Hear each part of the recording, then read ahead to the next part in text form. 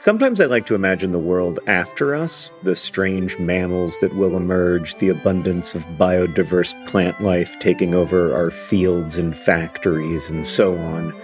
I don't think this world will be better. I maintain that we are the most interesting thing to happen on Earth, and there is real beauty and meaning in our curiosity and compassion, even as we also cause and witness so much suffering.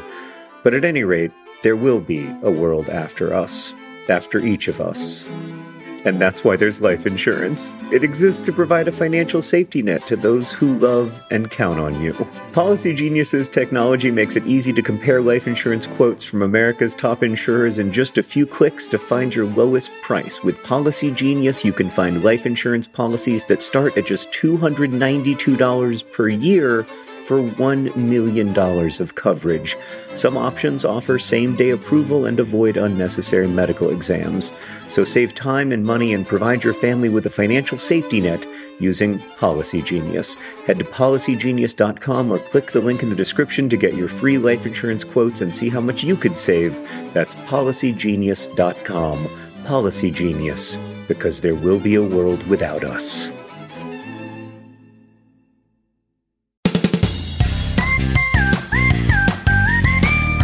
Welcome to Dear Hank and John. Or as I prefer to think of it, Dear John and Hank. It's a podcast where two brothers answer your questions, give you dubious advice, and bring you all the week's news from both Mars and AFC Wimbledon. John, do you remember somebody asked us a long time ago, they asked us, you guys, how do I throw away a trash can? Do I just put my trash can inside of my another trash can? Is that how that works? Yeah. And it has taken me this long to realize. It's probably been more than a year. It's taken me this long to realize what that person was actually asking us. They were asking us, can you do the can? Can you do the can? Can you put the can inside a can? That's the joke. That's the joke. That's brutal. I mean, that was excruciating to live through. I mean, I don't want to over dramatize it or anything, but that was one of the worst things I've had to go through in my life. So I'm still workshopping it. I'm still working on that one. Maybe next week I'll come up with sort of a shinier version of it. When I get to the afterlife, St. Peter's going to be like, you just, you were a mixed bag. And I'll be like, I agree wholeheartedly, but I listened to that whole Hank joke. I listened to the whole thing. I didn't interrupt him once. The can St. Peter, joke. you know everything. St. Peter? You remember the can joke. You did not forget that. Let me in, buddy.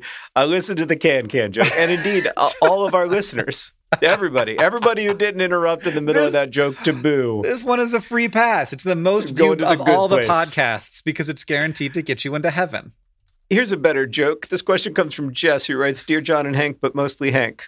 Jess, thank you for knowing what I can and cannot do. My fiance recently told me a joke about how scientists were able to weigh rainbows, and they found out after weighing these rainbows that they were pretty light. Now, see, that is a good dad joke. Pretty light is a good dad joke. It got me to thinking, I know that rainbows are made out of light and that photons have no mass. Well, Jess, you're one step ahead of me. But since you have to have water droplets for rainbows to form, how much would a rainbow weigh if you added up the weight of the water droplets that helped make the rainbow? Raindrops and photons, Jess. Well, John, remarkably, Deboki Chakravarti decided, without telling me or giving me advance notice or even letting me tell her not to, she did figure this out with real math. Oh boy. So the size of a raindrop is about either from 0.5 to 4 millimeters in diameter, which is a pretty wide range. But you will notice that as you are getting hit by raindrops, sometimes they are smaller than other times. So it's difficult to know exactly. But the first thing that Deboki has written down, do you technically need more than one raindrop to make a rainbow? But that is all Deboki wrote down. Because once that was done, that's we're throwing that out in the universe. Do you? I don't know. Probably not. But the question is, how much does a rainbow that you're actually looking at, how much is that rainbow? Right. way. The average rainbow. Yes. We're not looking for like a single, a rainbow within a single drop of water. Yeah, that's beautiful, that's but for not poetry to handle. We're talking about the kind of rainbows that have a pot of gold at the end of them and a box of Lucky Charms and a leprechaun. Those rainbows. So there are probably trillions of those 0.5 to 4 millimeter raindrops in a rainbow, which is a lot of rain. Yeah. So, John, do you want to know how much a rainbow weighs? I do. We're going to give it to you in elephants because because it's not going to make any sense otherwise. This is as close as we can get to telling you in a number that makes sense about how much a rainbow weighs in elephants. 7 million. What? Elephants. What? A rainbow weighs 7 million elephants? By the way, I only want to hear weight in elephant measures from now on, period, for the rest of my life. When the doctor asks me how much I weigh, I am going to tell the God's honest truth, which is that I weigh 1/33 of an elephant. We're getting rid of pounds and kilograms. That whole thing is over. It's elephants only from here on out. It's elephants all the way down. 7 million elephants. I could not be more surprised. I would have guessed when you said 7, I was like 7 elephants. I buy it. I can see a rainbow weighing 7 elephants. I had 7 million elephants. Can we go back to light not having mass? just briefly. that makes more sense than a 7 million elephant rainbow. Wow. I mean, you, by the way, do not weigh 1/33 of an elephant. That is for sure. You may weigh 1/66 of an elephant, but I don't know. You definitely don't weigh 1/33 of an elephant. I don't want to get too particular here because the last thing I want to do is abandon elephants as a way of measuring mass. But I do strongly believe it depends on the elephant. This is true. I've seen a lot of elephants. Some of them are significantly bigger than other ones. It's true. So if we're talking about like adult male elephants, I have no idea how much they weigh. All I know is that 7 million of them weigh a lot. Wow. That's a mind blower for me. Water. Gosh, water. It's heavy and it just like goes up into the sky. Do you know why water goes up into the sky, John? It's great. I don't. Because water vapor, the gaseous form of water, is less dense. Yeah, it evaporates. It evaporates into the air. That gas. So all these different gases are in the air. It's mostly nitrogen and oxygen. So water vapor is less dense than nitrogen and oxygen. So it floats until it turns back into water again, and liquid water again, and then it's heavier, and then it falls back down. And that's how the whole world works. Without that effect, you know who was one of the... None of it would work. Well, the oceans would. The land stuff, none of it would work. I've been reading this book by Katie Mack, the astrophysicist, called The End of Everything, Astrophysically Speaking. And it's full of stuff like rainbows weighing 7 million elephants, except even more upsetting and even more weird. Yeah. Mm-hmm. But weirder and worse. The universe is so weird, and it's going to end, which is even weirder. The thing that I've kind of been surprised, so I'm 41 now, and this wasn't weird to me until now, that the universe has a beginning. Like, I don't know why that was never weird to me, but now it's very weird. I'm like, oh, so like one day there was suddenly a bunch of hydrogen? It's weirder than that, because it wasn't on one day. Because there really kind of wasn't time before. But like that, time is very weird. I don't want to get into it. But the idea, do you know one of the first ways that we figured out that the universe had a finite age, like had a beginning? I think so, although you can probably correct me if I'm wrong, Hank. I mean, I think there are several ways that we kind of know the Big Bang probably happened, but wasn't the first that we figured out that the universe was expanding at an accelerating rate, and that if you run that backwards, as you have to, because that's how time works, that eventually you get to an unbelievably dense single particle of everything. Yes, and then weirdly enough, we confirmed that actually had happened through a number of other experiments. But before that, when we were just sort of thought experimenting about this, Yeah. people were like, well, if the universe was so it could be one of two things. Either the universe is infinitely old or infinitely big. It can't be both infinitely big and infinitely old, because if that were the case, The sky would be white at night. The sky would be white at night, because every point would be, and if the universe is infinite, when you look up in any point, there is something there. You know, it's going to look black, but there is something there if the universe is infinite, which it may very well be. But that the light hasn't had a chance to get to you yet. If it were infinitely big and infinitely old, the light would have had a chance to get to you, so there would be no nighttime, which would be very weird.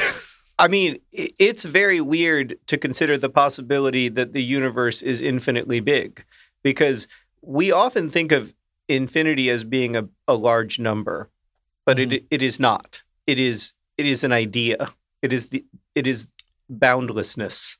Yeah. And that is not a large number. It's much weirder than the largest number imaginable. I don't know why, but I think it would be weirder for the universe to have a size. I don't. By the way, I've been reading all these books, Hank, because 9 years after you first told me that the universe has no edge, I'm trying to write a video about why the universe has no edge. Oh, wow. But in order for me to do that, I need to finally understand it. Yeah. I'm really excited to see what gets you there, because I've tried. I have wonderful science communicators who've written brilliant books that are really helping me get there. But I'll tell you what helps me the most is just the idea that the universe might be infinite, because infinite things do not have an edge. Yeah, that makes things more clear, for sure. Yeah, I mean, I just think of it like if like everything is a field, like why would a field have an end? Why would there be a bound on it? And so, like, the weird thing is that all of these fields interact to form stuff, and then all that stuff interacts to form planets, and all the stuff on the planets interacts to be like, I'm gonna be a plant. Yeah. That is very weird. Yeah. It's the hydrogen to Bluetooth that's the weird thing. I think it's trying to understand what the universe is expanding into. That was the biggest problem for me, because I was picturing... does it make it weirder if it's infinite and expanding? Does that make sense to you? No. I mean, of course not. It shouldn't make sense to anyone, right? Like, that should be weird. Sure. If you're not a little bit weirded out by the idea that you are living in an infinite universe that is expanding at an accelerating rate, then like, I don't know what to tell you. Like, you don't get freaked out easily, I guess. Yes, it is weird to me, but at least like I can grasp it. When people would be like, "Oh, the universe is like a balloon; it doesn't have an edge," I would be like, "Well, first off, balloons have edges. Like, in fact, like that's kind of what a balloon is. It's just an edge." Yeah. And then secondly, you just gotta make that 3-dimensional. Okay. Anyway, a balloon is 3-dimensional. No, you gotta make the edge of the balloon 3-dimensional. But secondly, the balloon, I know what the balloon is expanding into. It's expanding into Earth. No, like, it's expanding into space. It's expanding into air. And so I had what I've eventually had to do is put away all of these analogies that people tried to create for me, because they just aren't that helpful. Like, it isn't like a balloon. It isn't like a slinky. It isn't. It's an infinite universe that is expanding at an accelerating rate, and we can only see so much of it, not because there is only so much to see, but because there is only so much to see from where we are. Right. That is what has gotten me there, insofar as I have arrived there. It's so weird. It's so weird. It's so weird. The universe is astonishing.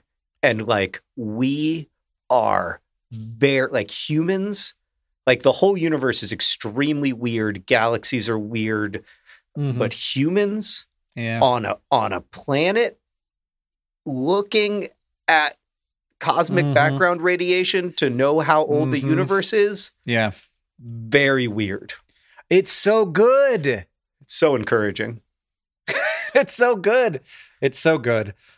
Speaking of the universe, John, we have a question from Nick who asks, Dear Hank and John, where is Voyager heading? Do we know? Is it still out there? Is it going any place in specific, or is it just going? Natus vincere, Nick. I don't know what that one is. I don't either. Can I tell you what I think the answer is, and then you tell me what the actual answer is?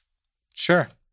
I think the answer is that the Voyager space capsule is going away. That is correct. You've hit on it. Do you have anything more than away? Yeah, like further and further away from us. Yep.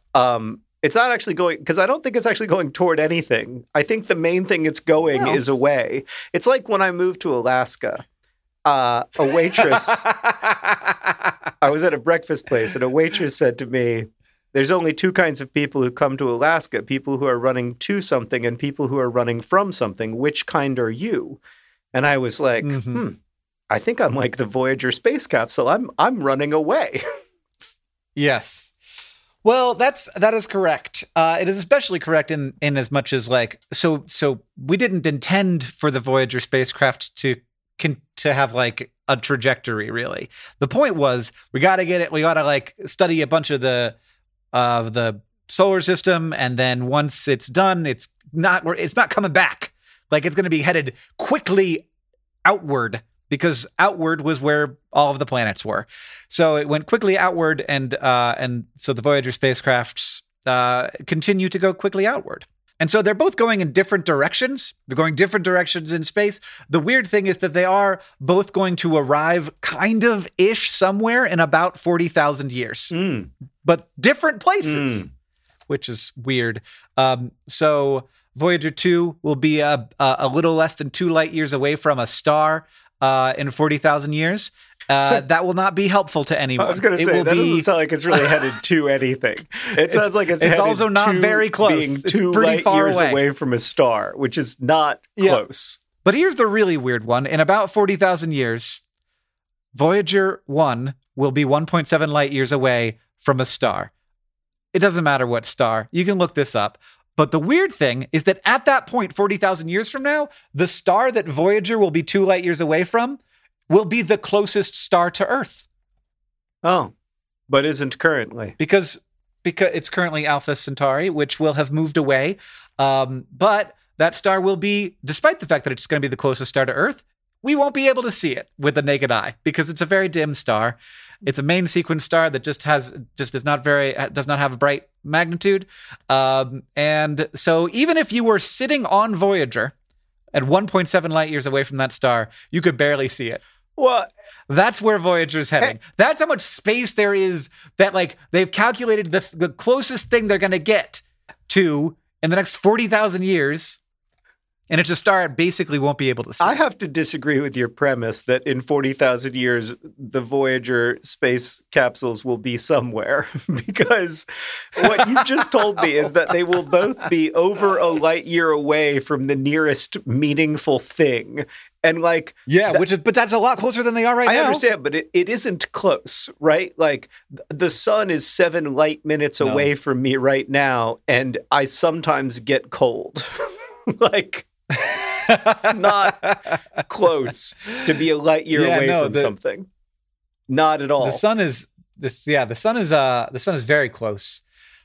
Interestingly, in looking at this, I discovered that the closest star that we have been to in that we will be to is going to happen in 1,200 years or 1,300 years, and we will be quite close to that star. We will be 0.16 light years away.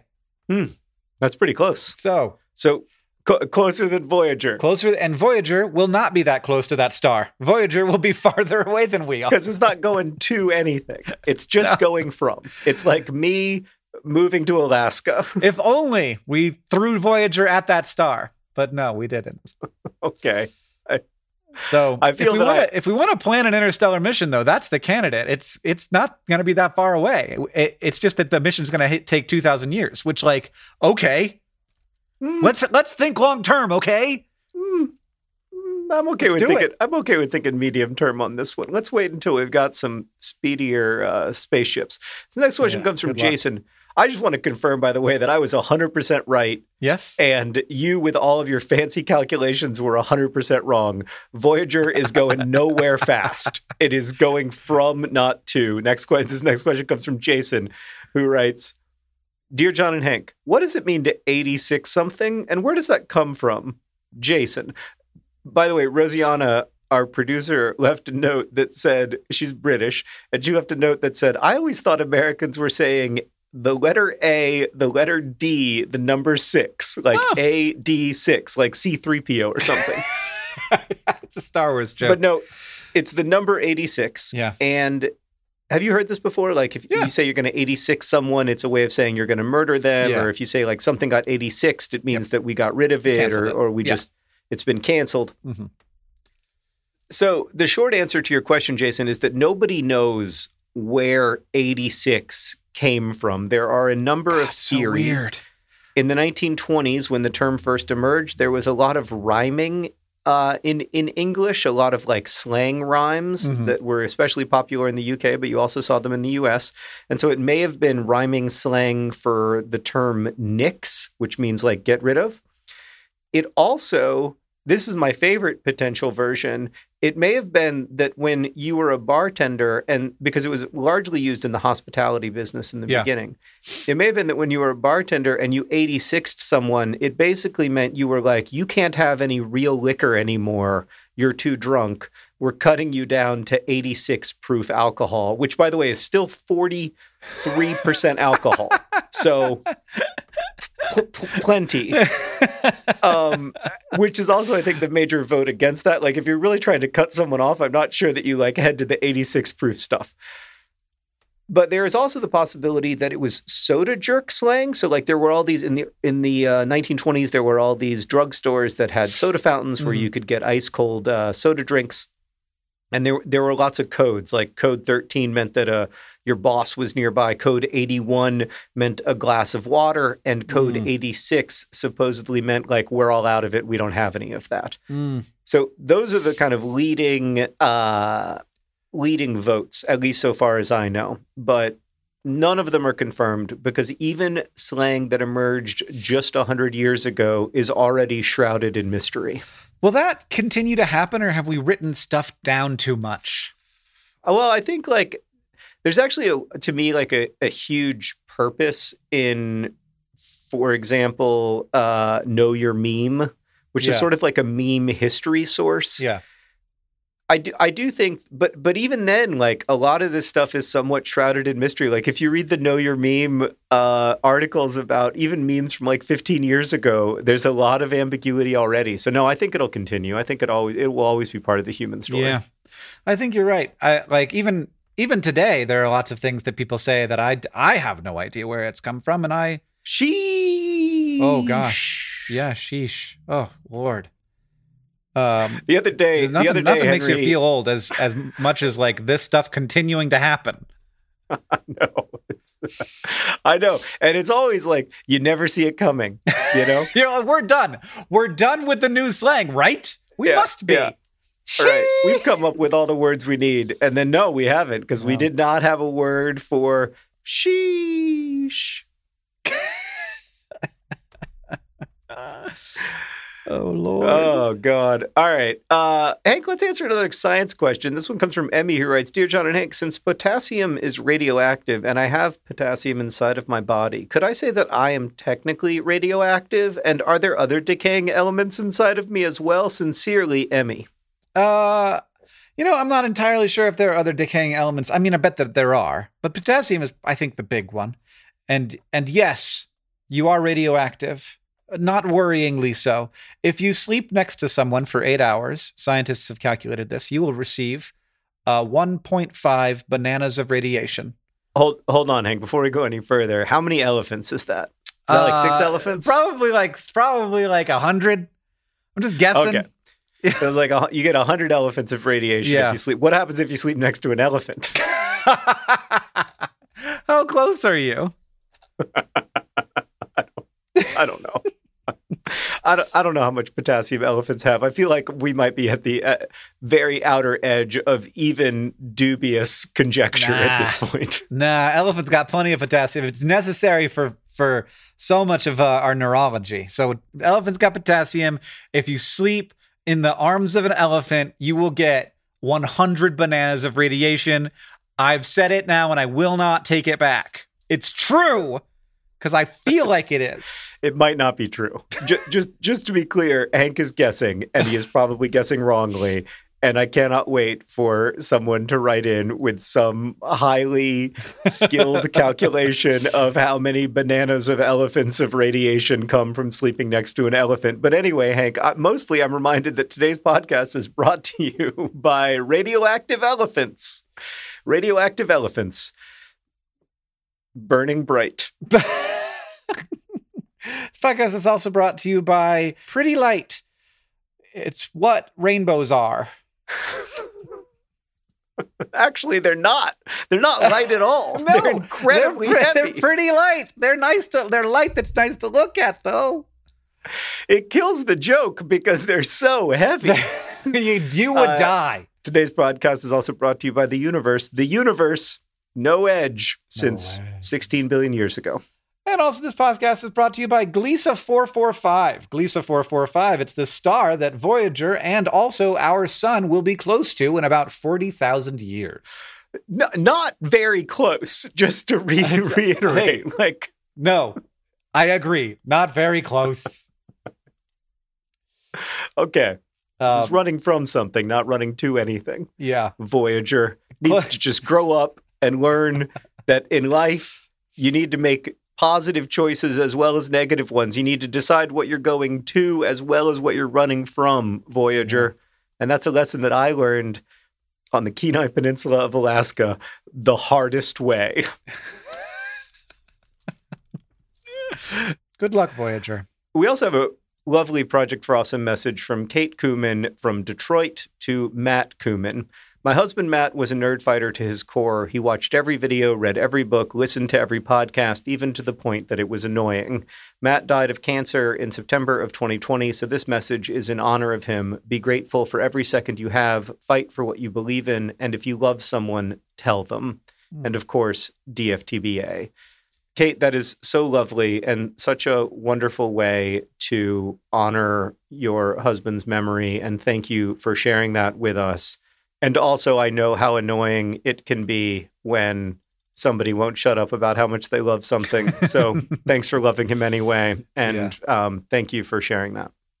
This episode of Dear Hank John is brought to you by Thrive Market. Thrive Market is there to help you maintain the kinds of habits that you want to have. For me, I need to have the right kind of food in the house or I will eat whatever. Oreo recently sent me some free fancy Oreos. They were weird. I ate all of them. I ate all of them in a week, and it was a problem. I can't do that. I need to have healthy, good stuff in the house, and Thrive Market can help you have healthy habits. It's a great go-to for all your grocery and household essentials. And the convenience of getting everything online and then just quickly shipped to the doorstep, it's a huge time saver. Thrive Market carries brands with great ingredients and sourcing methods. They got Amy's, Banza, Burt's Bees, Chobani, Honest Kids, Kind, Mike's Hot Honey, Oatly, Olipop, Poppy, Salt. I've never heard of Salt, but it's got 2 A's in it, so it has to be good. And as a Thrive Market member, you can save money on every single grocery order. On average, you can save over 30% every time. And they also have a deals page that changes every day. When you join Thrive Market, you are also helping a family in need with their 1-for-1 membership matching program. You join, they give. Join in on the savings with Thrive Market today and get 30% off your first order, plus a $60 free gift. I enjoyed my $60 free gift. I was surprised by it, and it was the kind of thing I wouldn't have bought. And then now I'm on the ghee train. They gave me free ghee. And I was like, I don't know what ghee is. But then I was like, oh, this is great. It's like butter, but it's different and more spreadable. Go to thrivemarket.com/DearHank for 30% off your first order, plus that free $60 gift. That's Thrive, THRIVE market.com/DearHank, thrivemarket.com/DearHank. So listen, your toilet is massively gross, like it's grosser than you think. In fact, bacteria and viruses can hang around in the toilet bowl even after multiple flushes. And I recently found the easiest way to clean my toilet, Blue Land's sustainable toilet cleaner tablets. Just drop, watch it fizz, brush, and flush. It is truly that simple. No more scrubbing for hours. Plus, the tablets are plastic-free. Blue Land is on a mission to eliminate single-use plastic by reinventing cleaning essentials to be better for you and for the planet with the same powerful clean that you're used to.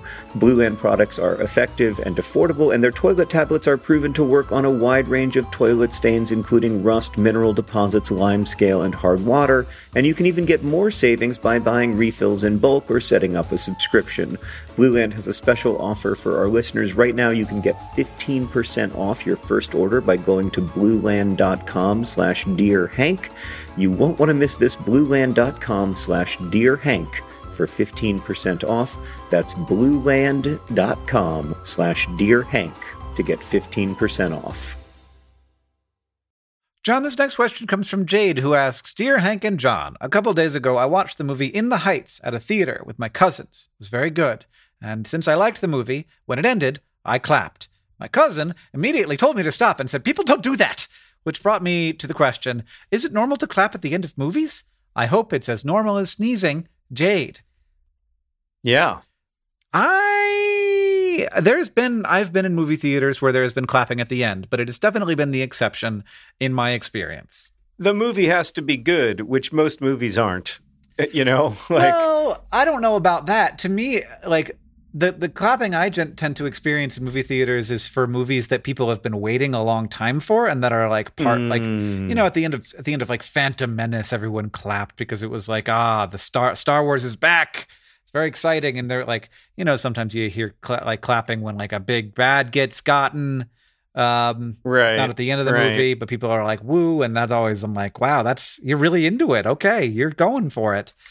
I think it's nice. I think it's nice. A nice communal moment, and I'm a big fan of nonverbal communal moments, like where we make sounds together, but we don't have to like spit all over each other. Mm-hmm. And that's one of the reasons I like applause. I think it's great. I'm 100% in favor of it. Because to me, like, not clapping is just a form of like not being enthusiastic, and like usually you're not clapping for precisely the reason that Jade's cousin cited, which is like, it's so embarrassing. It's like, it's not done. It's not embarrassing. I also clap when there's a rough landing on an airplane, though. Mm-hmm. I'm one of those people who like, you got this thing down in this thunderstorm and you are going to hear it from me. If there's anybody you're going to hear it from, it's going to be John Green. God, I remember flying. That was weird. Yeah, vaguely. Yeah. That was a strange thing that I did for years and years and years that it turned out I didn't have to do. I would like to. I have to say, I don't see any upsides to the pandemic, but I don't miss flying. I think I flew enough. I don't miss flying at all. And I almost feel like a spell has been broken because I was so obsessed with getting, you know, like platinum or diamond medallion status every year. Mm-hmm. Oh, and really? I did never think about that, at least. I had to obsess about it because like it was the way that I gamified the fact that I had to fly 60 times a year. Yeah. And then like the spell broke. And now they email me and they're like, we're going to extend your medallion status. I'm like, I'm not interested. Like, whatever hold you had on me is gone. That thing that I cared about now seems very silly. I don't want your literal or your figurative peanuts. Like, I'm good. I like being sort of a ground-based phenomenon most of the time. Yeah. So Jade, I think you should just tell your cousin, listen, I'm being unironically enthusiastic, which is a resource in short supply in this world, and I will thank you not to judge me.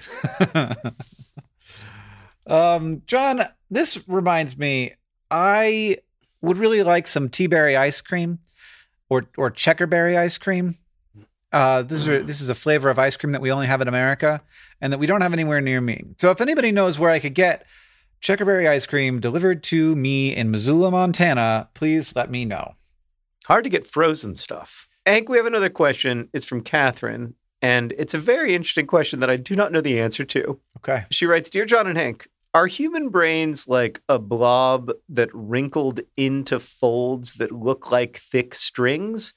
Or are they strings that eventually formed into a blob? Oh, God. Like, could you unravel a brain by pulling one end of the brain string? No, okay. Not an abundance of just one, Catherine. I think, and there may be some developmental biologists who will correct me on this, but I'm pretty sure that the brain originally forms as a solid blob, and then the wrinkles fold into that blob over the course of fetal development. And that it is not, what I know it is not like a string of brain that then gets bigger and then like runs up against itself, which I understand how you would think that, but that is not. It'd be cool. It'd be very cool if the brain was like sort of like a head intestine.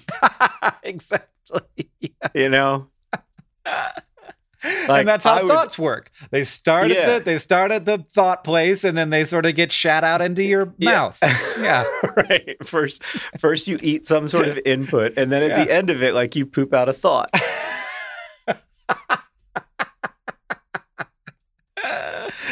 If only every thought were a poop, I think we would be appropriately humbled. Yeah, right. I'd just be like, oh gosh, I just had a thought. You usually don't have it until like 9 a.m, but yeah, today I had a thought at 8:30. I do. I just in general, I want my own mind to know that they are not all bangers. That's right.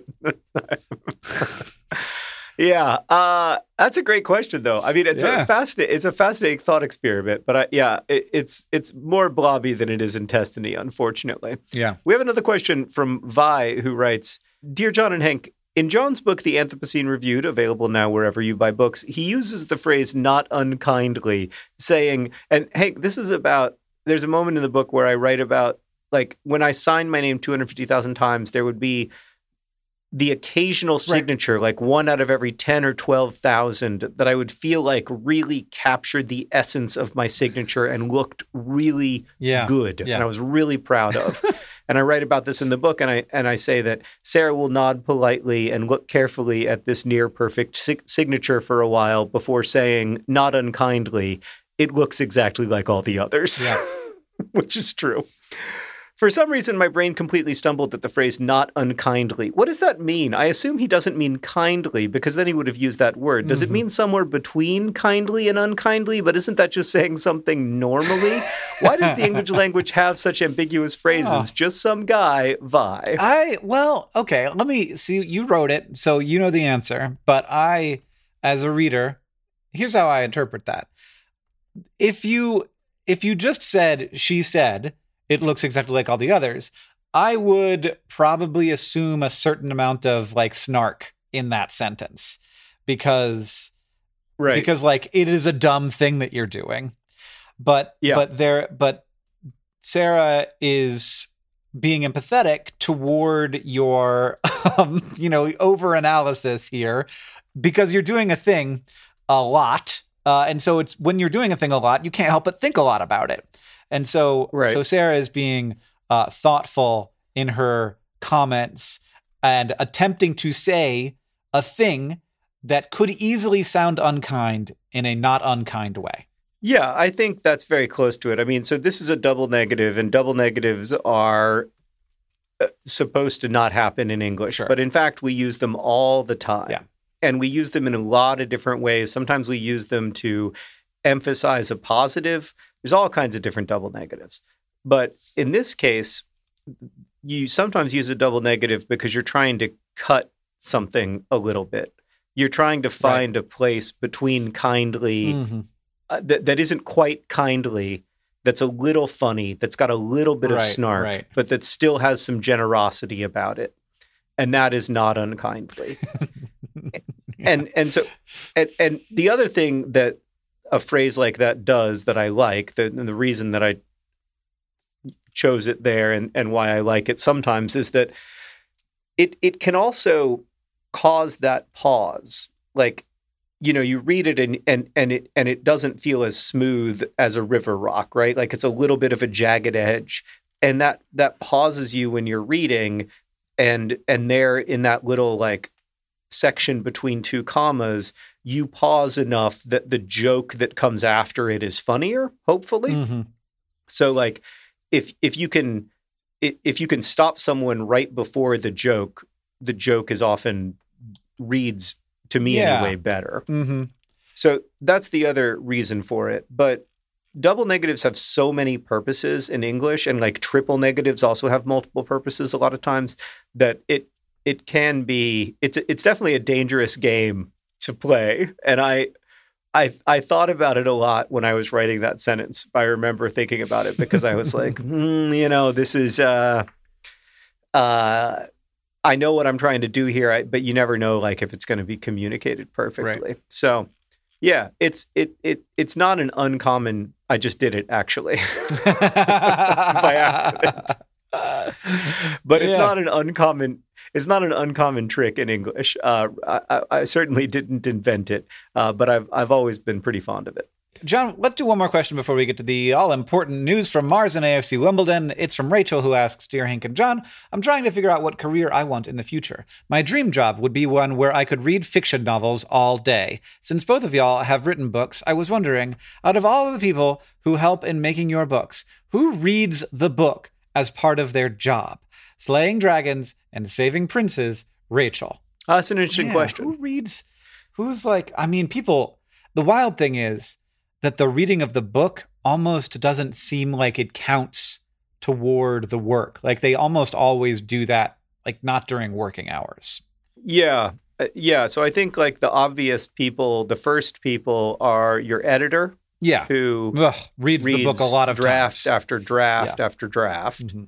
And then there's the copy editor who, it's true. And copy editors will be unafraid to correct me if I'm wrong here. I believe usually read the book a couple times. Yeah. And that's when I don't know what it's like to read as a copy editor. I would think that it would, you have to be paying such close attention to grammar. Yeah. Like you have to think about the phrase not unkindly a lot and different things like it all the time.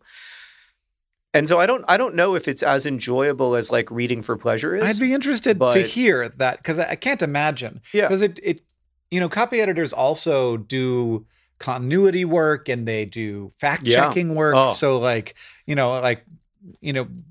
they know they will check to see. So for example, Gramercy Theater. The last word in Gramercy Theater and the official name of the Gramercy Theater is spelled like it is in British English. But like, I didn't know that. And so my copy editor looked up how Gramercy Theater, the business name, is spelled, because in that situation it would be so like stuff like that, where you don't even think of it as, it's not grammar. It's just like, that is the name of a business. And, Mary Beth was making sure that was like correct. There's and there's like timeline stuff. They do a ton of different things, but all of that makes me feel like you would have to be thinking so much about the sort of structure of the book, the process of the book, that it would be hard to enjoy the book as a story. Yeah, it's very detail-oriented work, but also super important work. And yeah, so you could do that. Also, the publicist often, not always, but usually reads the book. Certainly my publicist always reads the book. Elise Marshall. Yeah, I think publicists read a lot of books for sure. Yeah. And then librarians and booksellers read a lot of books. And I think you're right, Hank. It often isn't treated as part of their job. Mm-hmm. But it is certainly a profession where, I mean, the best read people I've ever known are almost all librarians or booksellers. Yeah. It's certainly a profession that attracts people who love to read, love to talk about books, love to think critically about books. Yeah. Is there anybody else who reads every book? I can't think of anybody. I mean, I guess like at publishers, like sales reps read books and, generally love books. Like pretty much everybody who works in publishing has to like books on some level. Yeah. Because if they didn't, there are better businesses, you know, like if all you want is to be a publicist, you're going to go work for Nike. Yeah. And I mean, an editor is also like the other thing is that in that world, you have friends who are working in that world. And so like my editor reads a lot of the books of other editors. So while Maya has read my books 10, 20 times and probably is pretty done with them, she reads other editors' work and she, you know, like to learn from their process and just to support them and to be excited about their work. And so that's also in the world of publishing, like your friends are working on books and it's part of how you support your friends and feel connected to them is by reading whatever they're working on. Right. Very true. So agents, good luck, Rachel. Also agents. There's probably a lot of people we're not thinking of, Rachel. Agents read a lot of books. Agents read a lot of books. They read a lot of like first 10 pages of books, but they also read a lot of books. So yeah, there are lots of jobs out there that involve reading books, and we hope you find one, Rachel. Woo woo. Hank, before we get to the news from Mars and AFC Wimbledon, I just want to read a couple response emails we got. One from Allie, who wrote, Dear John and Hank, in a recent episode of the podcast, you discussed how pulling out a book in public is like asking to have a meet cute in real life. That's not what we said. It is a little bit what we said. We said that happening the first day of homeroom, right, is definitely people are trying to express something with the book that they have chosen. Let me get to the point of the email. When I was in college, I wanted to get a cute guy to join the book study I was in. So I walked by his dorm room reading the book. He saw me. He noticed the book. He joined the book study. And now we're married with an adorable toddler, and we watch every Vlogbrothers video cuddled up on our couch together, DFTBA, Allie, and Tommy. So it sometimes works, Hank. Wow. It has worked. Some other people wrote in to say, when I'm reading a book in public, I am demonstrably asking to not be talked to. Thank you. That's very true. You're right. You're right. It was, yes. But hey, look. It's human interaction is complicated, and sometimes it's going to go one way, and sometimes it's going to go another way, and that is amazing. And I love that worked, and I love John. Sarah also wrote in to say that they just listened to episode 51, which is like 7 years ago, in which we have a discussion about what to say when someone knocks on the bathroom door while you are inside. And then Sarah's suggestion of what Sarah says when people knock on the bathroom door is so good that even 5 years later, I have to share it with you. I wanted to share my go-to response, which is to yell, come back with a warrant. That's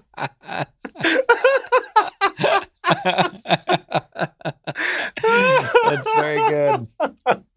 That's great. Oh God! Come back with a warrant. Done. Oh my God! It's so good.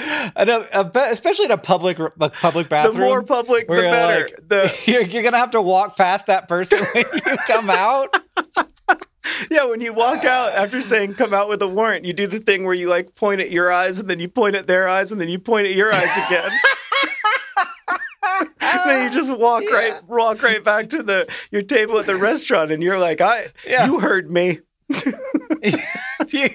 Yeah, that's right. I'm watching you. If somebody yelled, if I knocked on the bathroom door, you want to talk about a meet cute that results in marriage, Hank. If I knock on a bathroom door and somebody says, come back with a warrant, when they leave that bathroom, I'm going to like hand them a business card and say, can we be friends? Oh God, I don't have a business card, but that's what I would do if I did have a business card. Hank, let's talk about the news from Mars and AFC Wimbledon. Okay. How's AFC Wimbledon doing, Jan? Oh my God, so good. Two amazing things happened this week. First, and most importantly, we, on my birthday, August 24th, thanks for my gift, by the way, Hank. You didn't get me anything. On my birthday, August 24th. I got you nothing. AFC Wimbledon played horribly. I mean, awful, terribly. Yeah. In a second round Carabao Cup tie. You'll remember there are all these knockout competitions like the Carabao Cup, the FA Cup.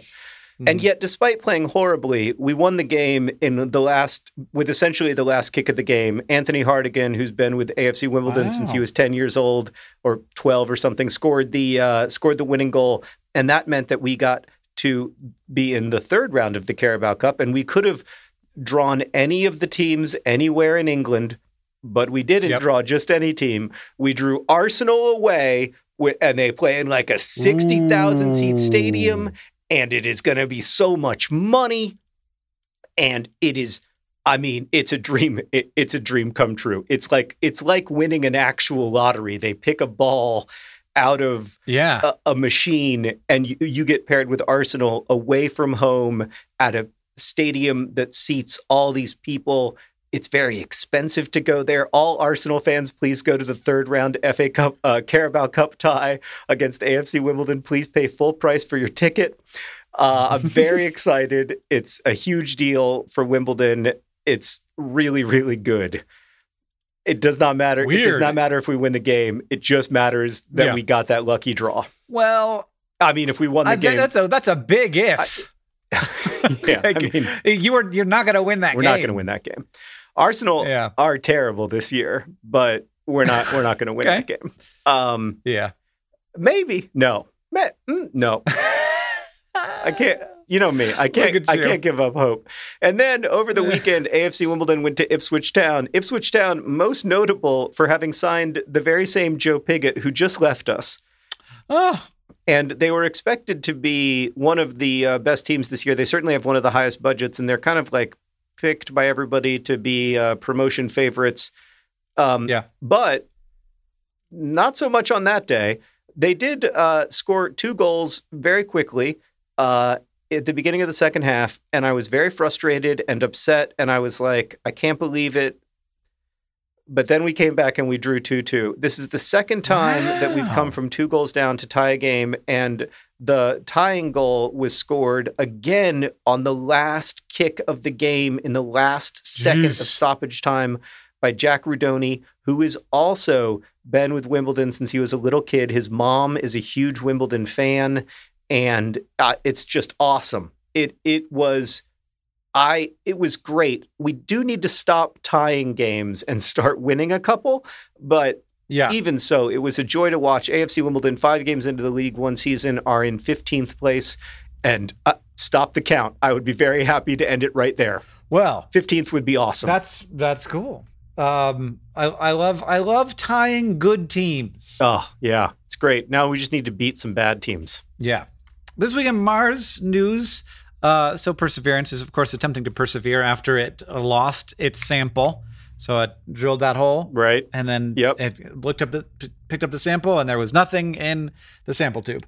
So it is headed on over to a different area that's going to have softer ground, better rocks, actually harder rocks. Oh, so what I think happened with this other rock dust. is that it just turned into dust. Yeah, right. So they are headed to a area of some rocks that have withstanded some a lot of erosion over the years, and they'll be able to hold up to the drilling a little bit better. And they're going for a rock that they've named Rochette. Sure, why not? Because it's just a good name, a nice looking rock. And they're going to drill and take that sample. They're adding another step to the sampling procedure where they actually take a picture of the tube to make sure there's something in there before they stow it away. Good call. And they're adding another extra step where they're going to take a picture of the tube, so that we'll actually know if there's something in there. And I have every confidence that it's going to work. I'm excited. We're going to get a rock into a tube. We're going to have tube rocks. And then we're going to shake them up, see what they're made out of. See what's in there. See what's in that tube rock. It's going to be cool. I hope we can do it. I feel like it's pretty hard to get a rock into a test tube on Earth. You know what I mean? If you ask one of those sampling Boston Dynamics robots to do that, they would be like, "Oh, this is going to take a while." John, thank you for making a podcast with me. It's been a pleasure. If you want to send us your questions, we're at hankandjohn@gmail.com. We don't have a podcast if you don't have questions, so thank you very much for having them. This podcast is edited by Joseph Tuna Medish. It's produced by Rosiana Halls Rojas. Our communications coordinator is Julia Bloom. Our editorial assistant is Deboki Chakravarti. The music you're hearing now and at the beginning of the podcast is by the great Gunnarola. And as they say in our hometown, don't forget to be awesome.